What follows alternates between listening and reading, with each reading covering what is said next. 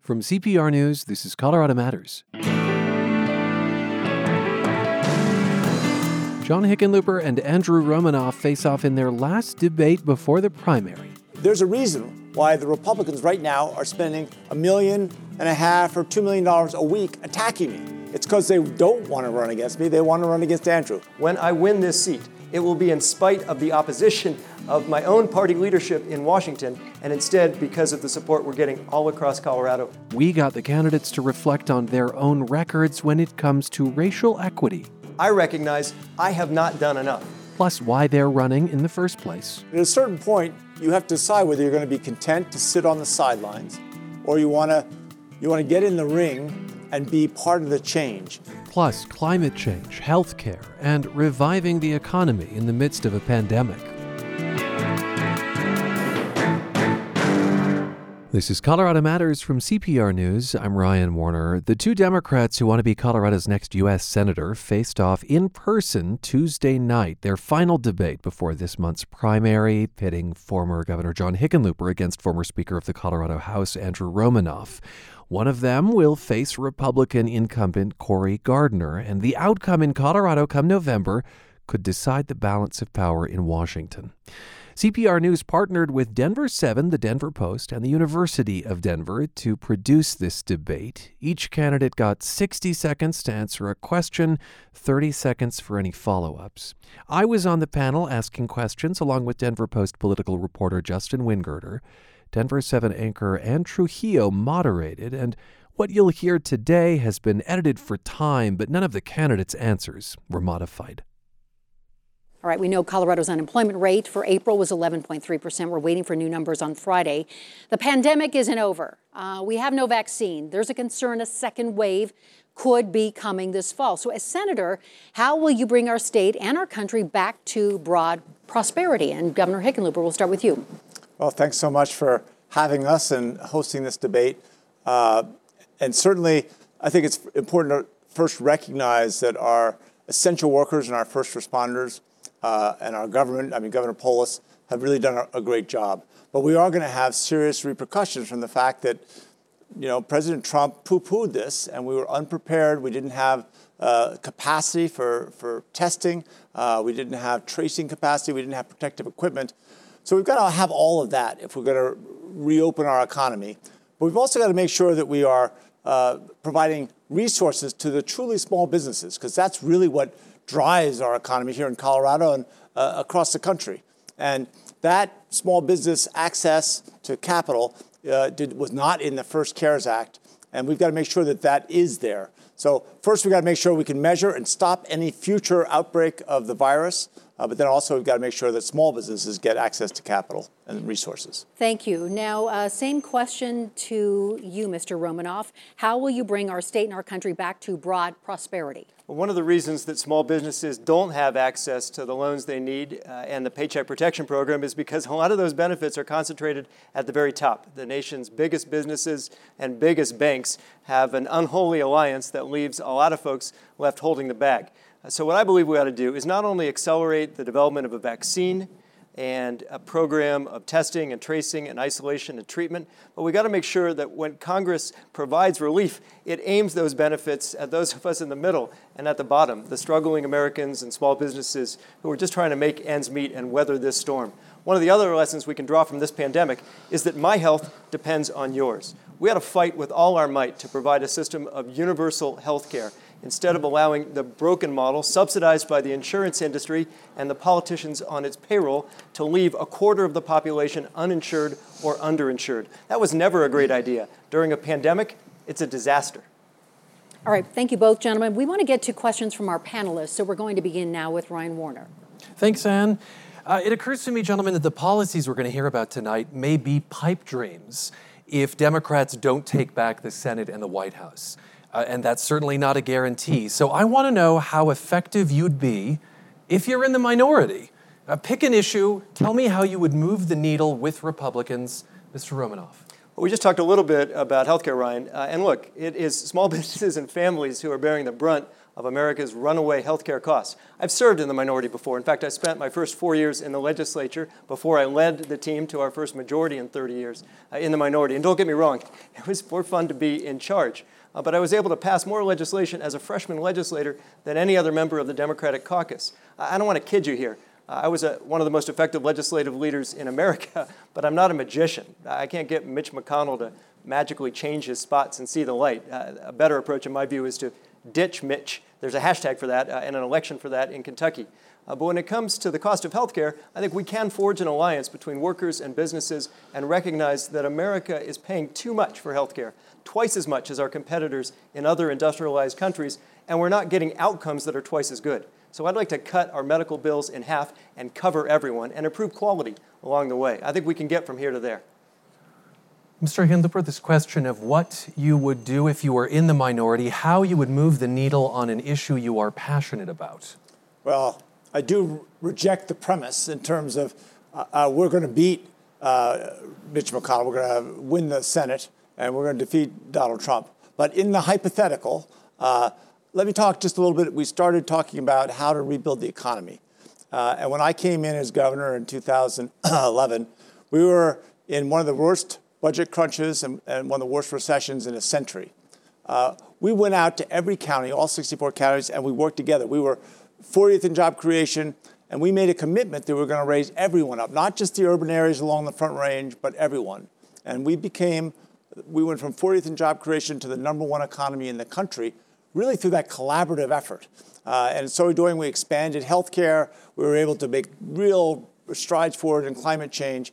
But the collaborative spirit, which is the Colorado way, that's really what drove us to success. All right, let's move on to questions from Justin Wingert. Justin? And we'll switch to healthcare, beginning with Mr. Hickenlooper. You've said on many occasions that you prefer adding a public option. Would your plan leave any Coloradans uninsured? No, and I have said from the beginning of my adult life, when I helped start a community health center in 1973 in Middletown, Connecticut, healthcare is a right. It's not a privilege. And we've got to get to universal coverage. I think Barack Obama built a great legacy for this country in terms of the Affordable Care Act, but he didn't get to finish it. He designed it to be used with a public option. We didn't get to do that. We didn't get any of the improvements that he and his team had envisioned. Obviously, we've got to expand coverage. We also have to control cost. And we have to find a way to allow our government, alone among industrialized nations, to negotiate for bulk discounts for Medicare. We also have to look at how can we expand generic drugs and drive costs down that way as well. Transparency in clinics and hospitals. I mean, we've got to put all this together in a healthcare plan to control costs. Mr. Romanoff, you prefer a Medicare for all plan. What would you say to those Coloradans who will lose the insurance that they get through their employer? I've met a lot of Coloradans who liked their health insurance until they had to use it, and they found out it didn't actually cover what they thought. I led the fight for mental health care in Colorado, as you know, Justin, for the last 4 years as the president and CEO of Mental Health Colorado. And I've met so many folks across the state who have been devastated, not only by mental illness and drug addiction, but also by an industry that bases its profits on its ability to deny as many claims and exclude as many sick people as possible. That's the business model. And it is a great model if you're an insurance company. It's a pretty lousy model for the rest of us. So I don't want to wait for some slow evolution that eventually brings care to everyone. We need to act now. We have not only 28 million Americans uninsured and 44 million underinsured, 500,000 families in the richest nation on the face of the earth go bankrupt each year because they can't afford their medical bills. And at least 35,000 people in this nation are dying because they can't afford to see a doctor. That's immoral. It doesn't have to be this way, and it's not this way in other parts of the world. All right, gentlemen, we want to ask each of you some quick questions to clarify your positions on several key issues. Both of you, please respond with a yes or no. We know in November, Coloradans will be asked to vote on several issues. So again, yes or no. Should Colorado prohibit abortion after 22 weeks of gestational age? Yes or no? No. No. Should Colorado increase taxes on tobacco? Yes. Yes. Do you support eliminating the Electoral College and electing the president by popular vote? Yes. I support popular vote, yes.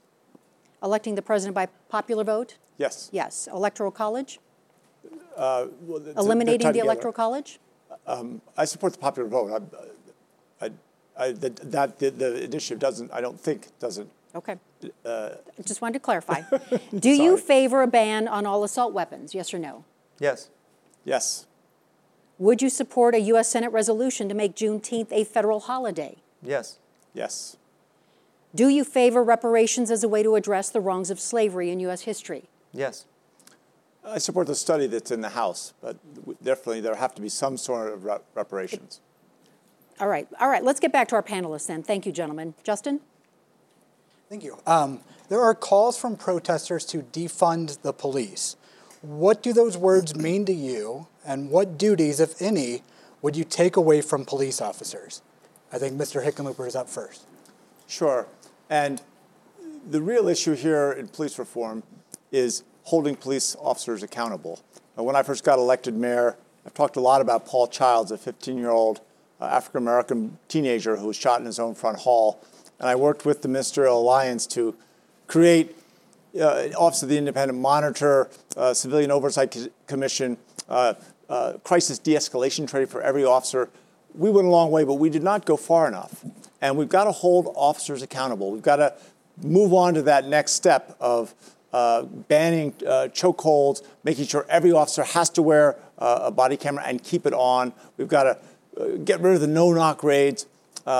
This is all part of a concerted effort that can't stop with police reform. We've got to look at the inequity in our society is in healthcare, housing, economic opportunity. We've got to address all of that. Well, we need to shift resources from law enforcement to community services, including mental health. I met with the sheriff up in Boulder, Joe Pelley, who said, I run the largest mental hospital in my community. It's called the county jail. That cannot be the right approach. Turning our jails and prisons into warehouses for people who face mental illness or drug addiction is the single most expensive and least therapeutic decision we could make. We also need to make sure we understand why this movement for Black Lives Matter is so urgent, rooted in centuries of oppression and discrimination. And it's not enough to say Black Lives Matter when every single day we act as if they don't. African Americans in this country are more than 2.5 times more likely to be killed by police officers than white Americans are. That's unacceptable, and it's why the murder of George Floyd is so painful, in part because it was not an isolated incident. I've laid out a plan at andrewromanoff.com to end police violence, including many of the steps we are going to talk about tonight. But it seems to me if we're serious about justice and equality for all, we ought to recognize we're nowhere near there yet. Thank you, gentlemen. All right, Ryan, next batch of questions. You mentioned George Floyd. The death of George Floyd has brought more attention to the police killings of people of color in Colorado. Think of Devon Bailey in Colorado Springs, Elijah McClain in Aurora. And I want to ask you each about the McClain case. The 23-year-old was walking home from the store, stopped by police, put in a hold, sedated, and then died. Should his case be reopened? And explain your thinking. Mr. Romanoff? Yes, it should be reopened. And look, this epidemic of brutality has persisted not just in recent years, but for centuries. The reason that so many Americans, I think, are finally waking up to these problems is in part because some of these murders have been captured now on video. So when it comes to ending police violence, I think we ought to hold officers accountable, create a national database of police misconduct, impose, as the state legislature is doing, a requirement on officers to intervene when other officers are committing misconduct, ban chokeholds and strangleholds, pursue consent decrees, and investigate rogue agencies that are violating civil rights laws. There's a federal obligation here, too. We can't simply rely on the good graces of an individual police agency or even a state government to solve this problem because we have allowed it to persist for too long. And so to be very clear, you would reopen the McClain case? That's correct. Mr. Hickenlooper? Yes, I would reopen the McClain case. I agree with everything that Andrew said, and I think that it is a question of accountability and how do we get there. And we have to ban chokeholds and strangleholds and make sure everyone has their camera turned on and ban no-knock raids. But we've got to get police officers accountable. And I support the bill that Kamala Harris, Senator Harris, has introduced, and I'm proud to say that she endorsed our campaign. But she talks about using a different definition of appropriate force. And we've always used reasonable force, which can be twisted into all sorts of situations to justify all kinds of actions. She's suggesting that we should use necessary force, and that allows us to really hold officers to a much stricter form of accountability and make sure that there are consequences that match their deeds. Very quickly, we wanted to ask, do you think it's a good idea for Colorado to have a statewide independent police monitor? Yes, I do. Look, part of our plan, again, you can find the details at andrewromanoff.com, includes the formation of independent oversight bodies with the authority to hold police officers accountable. In some cases, that'll be conducted by at a local level, but I would support the same body existing at a state level. And Mr. Hickenlooper? Yes, when I was mayor, we created one of the first offices of an independent monitor in the country. Not the first, but one of the first. And it clearly works. I think the Justice Department in Washington, one of the reasons I'm excited about going to Washington is to put some of these things into systemic enforcement. And having a statewide independent monitor makes tremendous sense, but only as it can help us get independent monitors in the communities where they're most needed. Thank you. All right, gentlemen, why should people of color vote for you when you both have years as elected officials here in Colorado? How could you have better affected change over those years? Mr. Hickenlooper, you're first. Yes, and I mentioned already that when I was elected and Paul Childs was shot in his front hall, he was holding a knife up as if it was a candle in church, and a Denver police officer shot him 4 times in the chest. As with Elijah McClain, no mother should ever have to go to the funeral of their child, and we took this seriously. We provided all types of alternative uses for police in their training. I had a remarkable man, Al LeCabe, who I made him the public safety. He'd grown up in the projects of New Orleans, and he worked at changing the discipline matrix. And we got there so that if someone lied about an incident, they could be fired first time. But we didn't get far enough, and I regret that to this day. On all those reform issues, we didn't get far enough at the time. Thank you. Mr. Romanoff? We wouldn't be here, John and Corey and I, if not for the privilege we hold. And we ought to recognize that the 3 finalists for the U.S. Senate all happen to be white men. It's no accident. It's in part because of America's original and persistent sin, the sin of racial injustice. The reason so many people of color have endorsed our campaign, including Tay Anderson, the Denver School Board member who is leading the fight for racial justice here in Denver, and Crisanta Duran, the first Latina to serve as the Speaker of any state house, and 400 other elected officials across the state, is because they recognize my deep commitment to civil rights. I started my career in many ways at the Southern Poverty Law Center when I moved to Montgomery, Alabama to join the fight against the Ku Klux Klan and neo-Nazi groups. I designed and supervised an undercover investigation of employment discrimination for a state civil rights agency.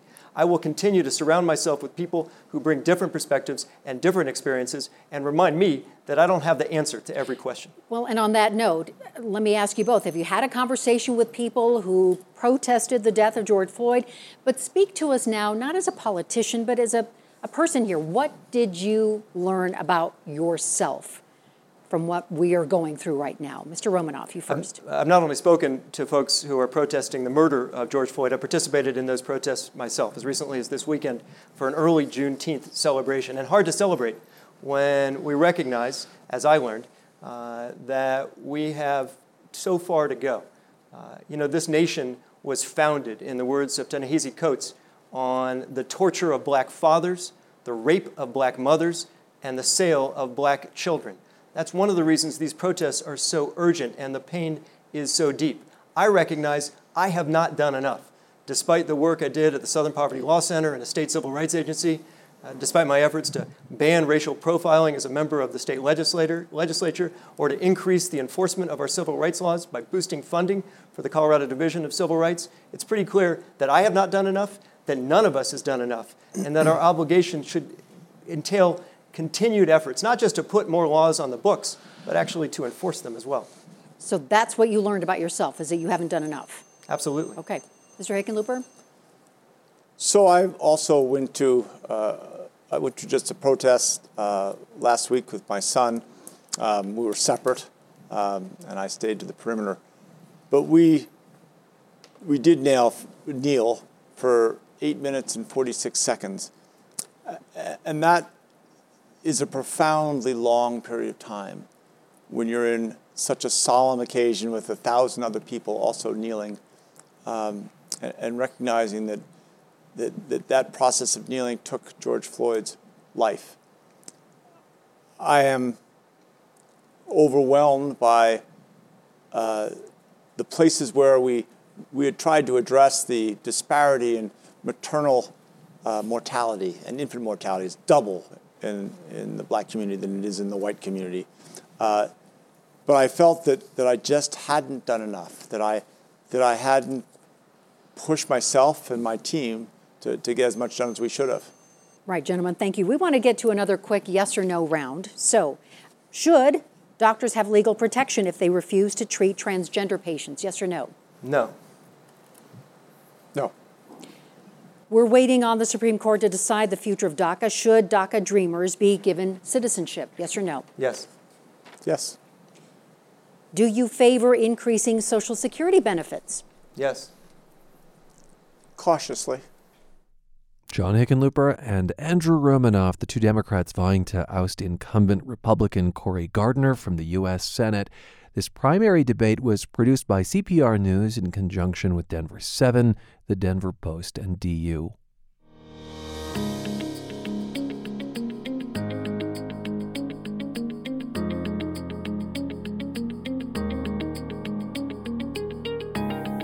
And our reprise of the debate continues in the next half hour with immigration policy, a question from a listener about kids in cages, and we ask the candidates to get specific on climate change.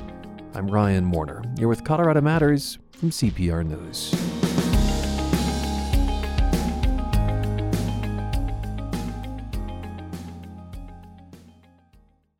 The biggest story of 2020 was supposed to be the election.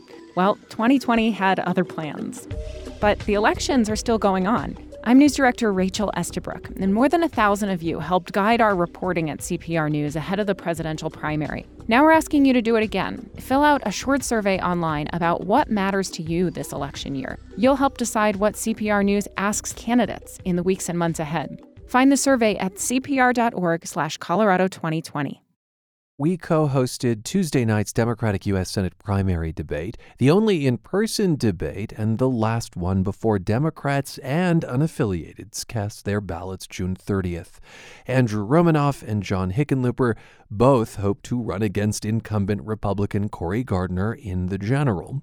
Alongside me to quiz the candidates, Justin Wingirter of the Denver Post and Ann Trujillo of Denver 7. This question right now, gentlemen, is for both candidates, from a Denver 7 viewer named Krista De La Garza, and she asks, what is your stance on ICE? How will you help end the human rights crisis that immigrants are facing in our state and this country? And what will you do to end the era of children in cages? Mr. Romanoff? Well, I believe we should dismantle ICE and assign its lawful responsibilities to more appropriate departments like the Department of Justice. I participated in protests outside the GEO facility in Aurora, the city where I live, and it is horrific to watch so many folks, not just in Colorado but across the country, see their families torn apart and, as you said, their children caged.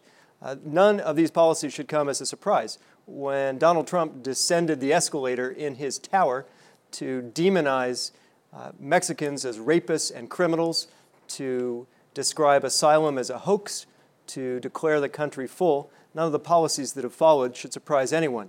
But to be clear, the reason this president has been able to inflict so much damage on this country is in part because he finds allies like Cory Gardner at the other end of Pennsylvania Avenue, Senate Republicans who refuse to whisper even a word of dissent against this president's racism and immoral conduct.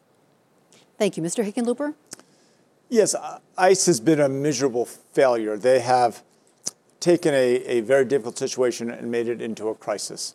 I think we've got to immediately deal with the humanitarian crisis on our southern border and make sure that the resources are there to, again, deal with people humanely and make sure that they are not separated from their families, torn away from their mothers or fathers, put in cages or detention facilities. It's not American. It's the worst representation I've ever seen of this country to the rest of the world.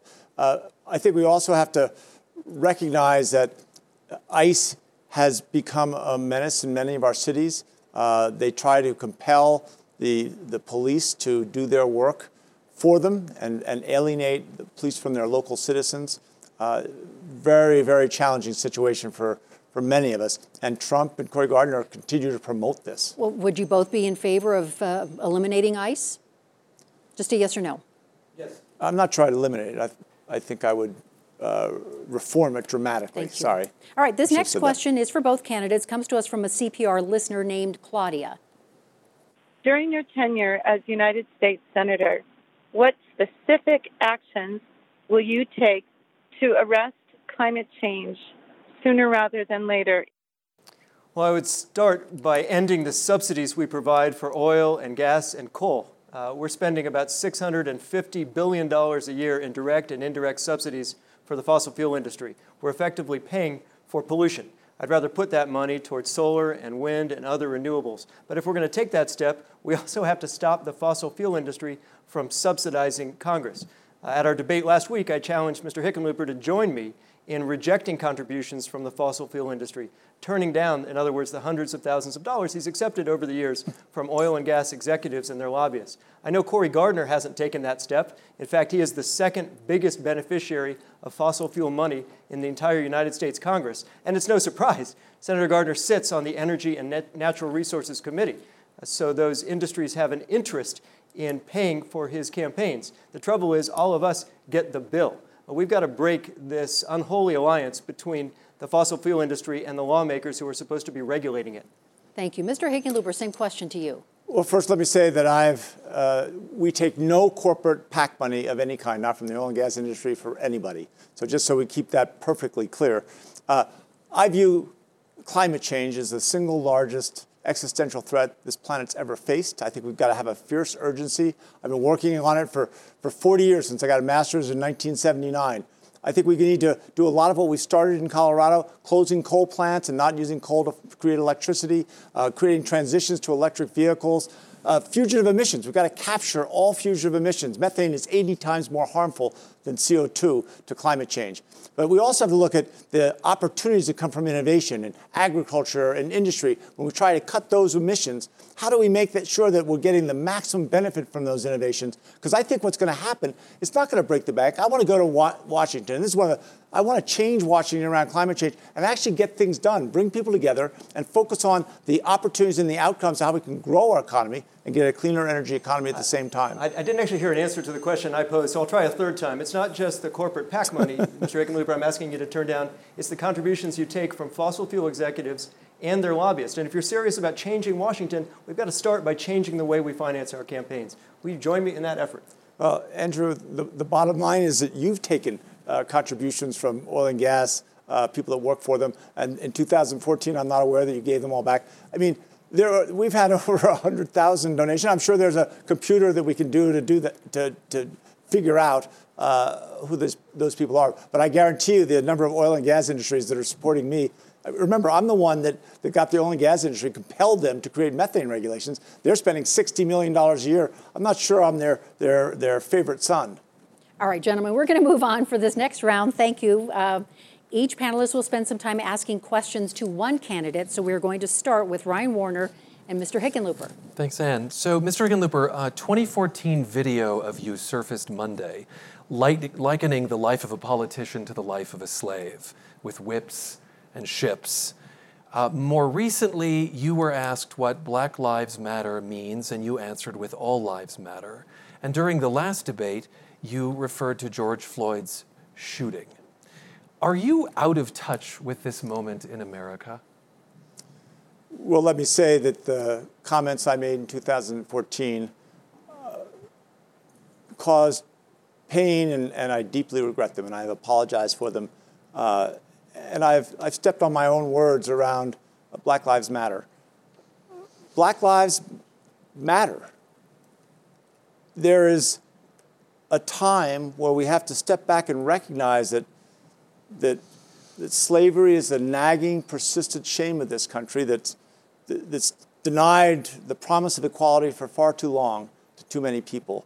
And it's not just in police reform, it's in housing, it's in healthcare. Look at COVID-19 and how disproportionately African Americans were stricken.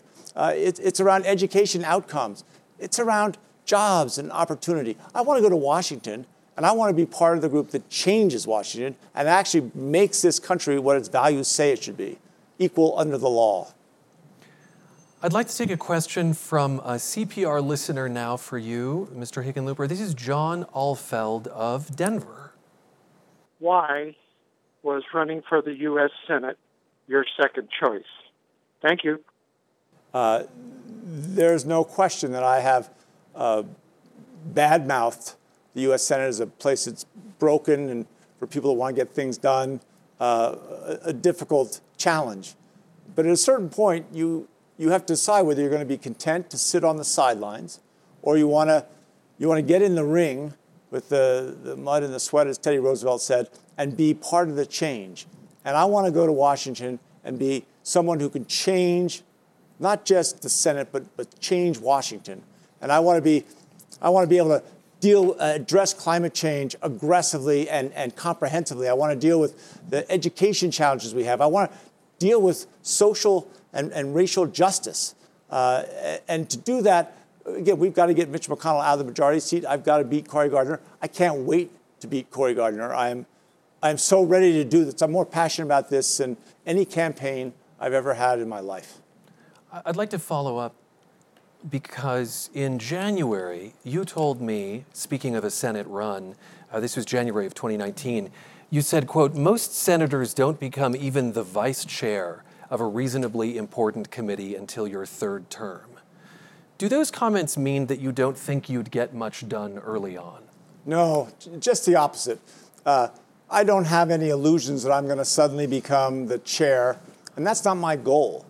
What I did when I was a mayor, what I did when I was a governor, what I did when I was a small business owner building restaurants in an abandoned warehouse district in Denver, I was able to get people together who often didn't like each other and get them to find common ground and create compromise. You know, I learned in the restaurant business that, you know, I've never changed anybody's mind about anything that mattered by telling them why I was right and why they're wrong.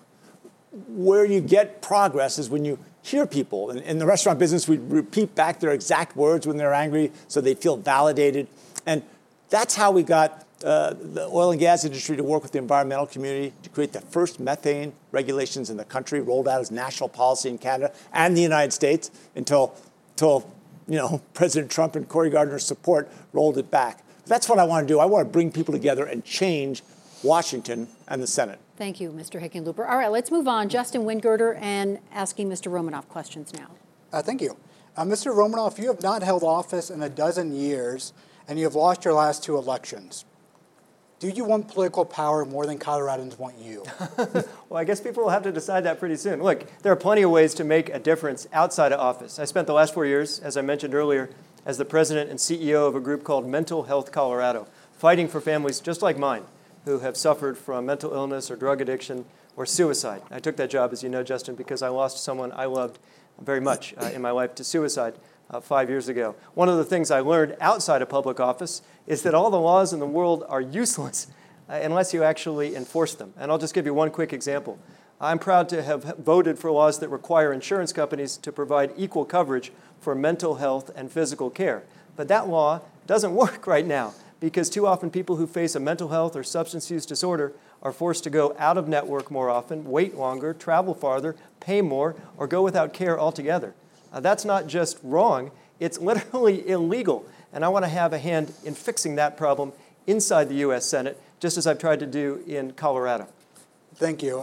This seat is very important to Democrats, though. I mean, considering your track record, why should Democrats think you can win in November? Well, I'm proud to have led the Democrats in Colorado to our first majority in 30 years, our first back-to-back majorities since 1960. That's how I became Speaker of the House and got recognized as one of the most effective legislative leaders in America. It's true that I'm not the darling of Washington. I don't have these power brokers or party bosses in D.C. on my side. But as I mentioned earlier, we've earned endorsements now from about 400 county commissioners, mayors, school board members, city council members, and legislators. And not all of them are Democrats. You can't win a race like this or represent a state like ours just by preaching to the choir. Some of the endorsements that make me proudest in this race come from the other side of the aisle. The minority leader of the House, a Republican from Parker named Mike May, sent me a text not long after I joined this race. He said, "My wife and I would like to support your campaign for the U.S. Senate." I said, "Well, thanks, Mike, but I'm a Democrat." I just wanted to remind him. And he said, "I know that." But then he said this, "My country matters more than my party, and we would be honored to call you our senator." We're going to win this race by building a coalition just like that. In 2003, you co-sponsored a resolution in the legislature that praised President George W. Bush for launching the Iraq War. Can you explain your reasoning? Well, that's actually not just what the resolution did. It certainly praised the Commander-in-Chief's leadership. It also thanked the troops for their sacrifice and for their service. And that invasion clearly was a mistake. The legislature didn't have the authority to send troops into harm's way, but we did have an obligation, at least as the legislature saw it, to recognize the sacrifice that our troops were making and to send that message to Washington. That resolution said Iraq had weapons of mass destruction. Did they? No. Republicans say you are a socialist who wants to drastically increase the size of government. Are they wrong? It's not just Republicans who are making that attack. It's my friend John Hickenlooper on the stage. Look, this is the kind of tired demagoguery that has set our country back for decades. The Republicans made the same attacks on Harry Truman when he proposed a national health insurance plan back in 1945. They repeated those attacks 20 years later when Medicare and Medicaid were signed into law. They certainly repeated the same attacks when President Obama initiated the Affordable Care Act, and even now when we're trying to negotiate deeper discounts in the price of pharmaceuticals. We're not going to beat Cory Gardner simply by parroting his talking points. What we ought to do instead is make the case for health care for all, for an economy that works for everyone. And we ought to challenge those, Democrats and Republicans, who demonize these plans by asking them what they would make of Medicare itself, or Social Security, or public education, or infrastructure. Those are places where we've decided as a country that we ought to invest our scarce resources in a public sector. I think that makes you an American. Would your policies increase the size and role of government? Well, in the case of the climate crisis, I think we're spending too much right now on pollution. I mentioned earlier the need to cut the subsidies we're providing for oil and gas and coal. In the case of healthcare, I think we're spending too much money subsidizing the for-profit insurance and drug companies. I want to actually cut our nation's healthcare bill in half. And I'll just pause on this point because there's a real difference in this race, not just in the general election where I'm hoping to face Cory Gardner, but in the primary as well. There are not a lot of politicians outside of the United States tonight campaigning on a promise to bring their constituents American-style health insurance. And it's not because we don't have some of the best doctors and nurses and facilities in the world. We do. It's because the system itself is not the most efficient. So the plan I support, the same plan that Cory Gardner and John Hickenlooper and the insurance industry oppose, would strengthen Medicare by adding benefits for dental and vision and hearing and long-term care, increase reimbursement rates, especially for rural providers, and then lower the age of Medicare eligibility to 0. That, to my mind, is the best way to get to universal coverage. Former Speaker of the Colorado House, Andrew Romanoff, in conversation there with the Denver Post's Justin Wingirter, part of Tuesday night's Democratic U.S. Senate primary debate. And there's more after a break. This is Colorado Matters from CPR News.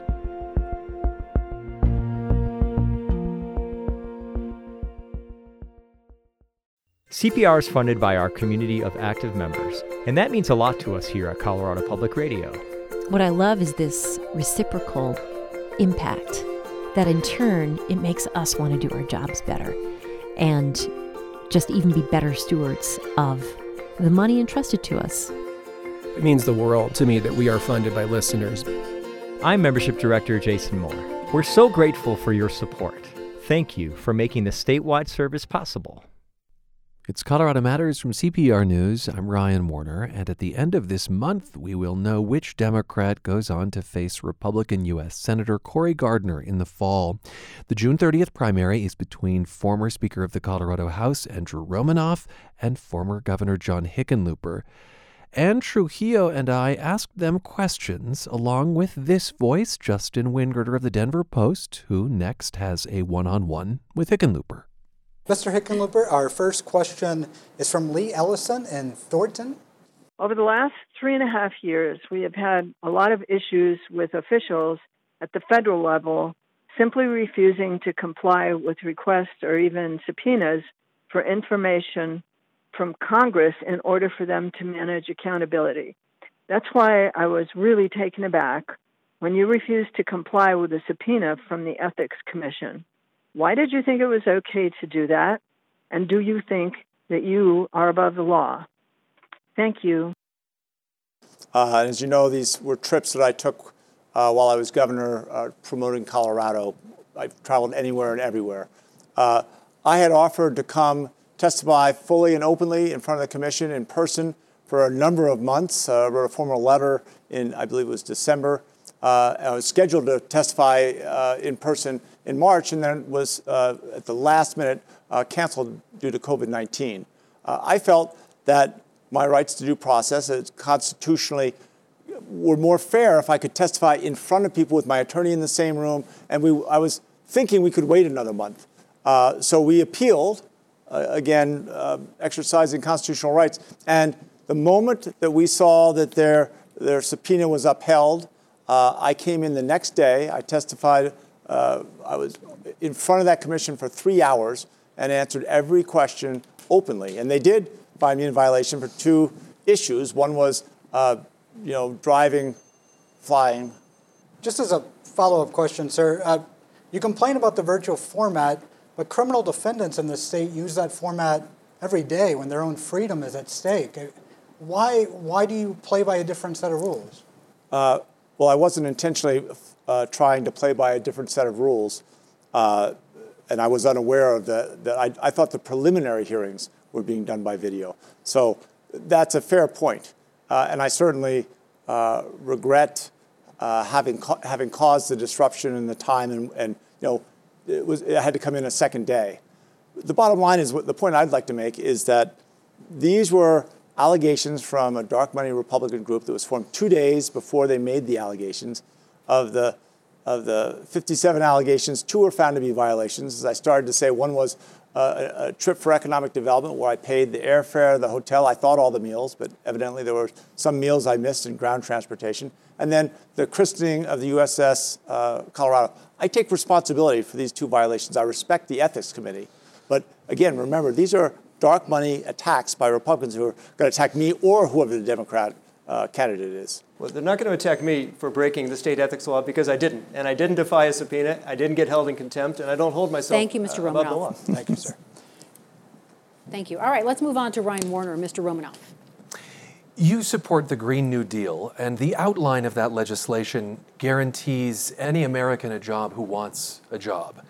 Why is that the government's role? Well, it is the goal of the government, in my view at least, to combat the mass unemployment that's ravaging our country. 40 million Americans out of work already, perhaps 50 million by the time we hit rock bottom during this economic downturn. So yes, I want to make sure that people have the jobs they need to support their families and pay their bills. We can do that if we're willing to take some inspiration from the original New Deal. FDR, after all, created a civilian conservation corps. We need a climate conservation corps, a modern CCC, to help us build a clean energy infrastructure, combat the climate crisis. Not all of these jobs, to your point, Ryan, are going to come from the public sector, but it seems to me we have an opportunity made necessary by this pandemic to lift our country out of the worst economic crisis since the Great Depression.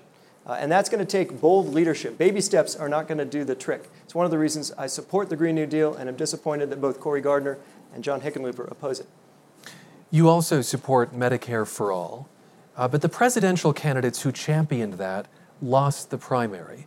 Vice President Joe Biden, like Mr. Hickenlooper, wants to build on the existing Affordable Care Act.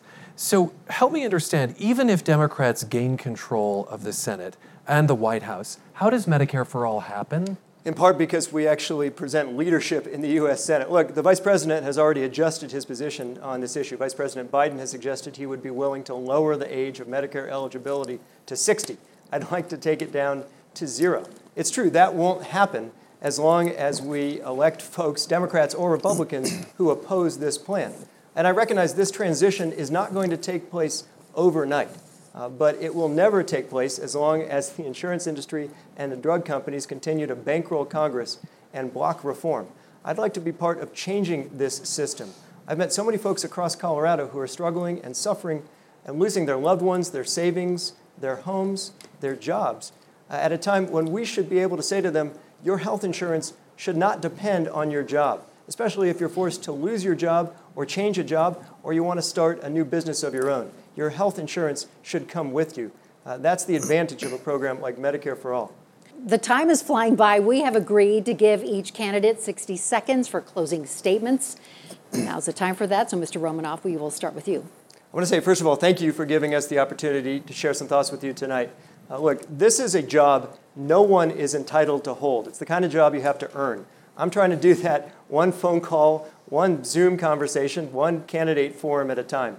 We can't knock on doors during this pandemic, but we have built a broad grassroots campaign. You're welcome to join at andrewromanoff.com. We don't have the most money in this race, but there is something profoundly broken about a system that simply sells Senate seats to the highest bidder. As long as we continue to do that, to put public offices up for sale to some of the nation's most powerful special interest groups, we will narrow the pool of candidates who run, narrow the pool who win, and warp the decisions they make as a result. Our campaign is built on a set of progressive values, and my support for a Green New Deal, for Medicare for All, for an economy that works for everyone. We need to reform our broken immigration system, reduce gun violence and this problem of police brutality, and change the way we finance campaigns themselves. Thank you. Mr. Hickenlooper. Well, thank you for tonight. And these are tough times, but Colorado's always been up to the test. When I was governor, we faced natural disasters, mass shootings, the Great Recession, but by working together, we always came together, and we built back better than we were before. We went from 40th in job creation to the #1 economy in the country. Now the dysfunction in Washington has helped to create the worst pandemic and the worst recession in a century. If we want to change healthcare, if we want to tackle climate change, if we want to create jobs with justice, if we want to build back better than we were before, we have to change Washington. We have to. Now, Cory Gardner has shown by supporting Donald Trump 100% of the time, he's not going to do it. But I believe together, working together, you and I can. So mark out your ballot and make sure you get it into the mail as quick as you can. Closing statements from John Hickenlooper and Andrew Romanoff in our Democratic U.S. Senate primary debate. The discussion continued, delving into fracking and faith. You can hear or watch that at CPR.org. And thanks to my colleagues at Denver 7, the Denver Post, and the University of Denver.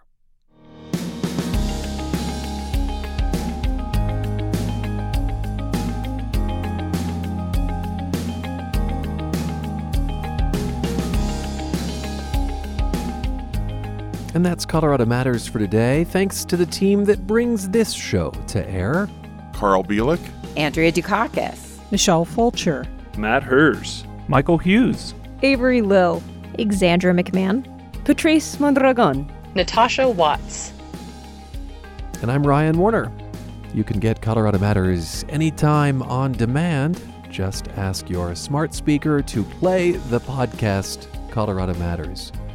We're on Twitter at Colorado Matters. I'm at CPR Warner. This is CPR News.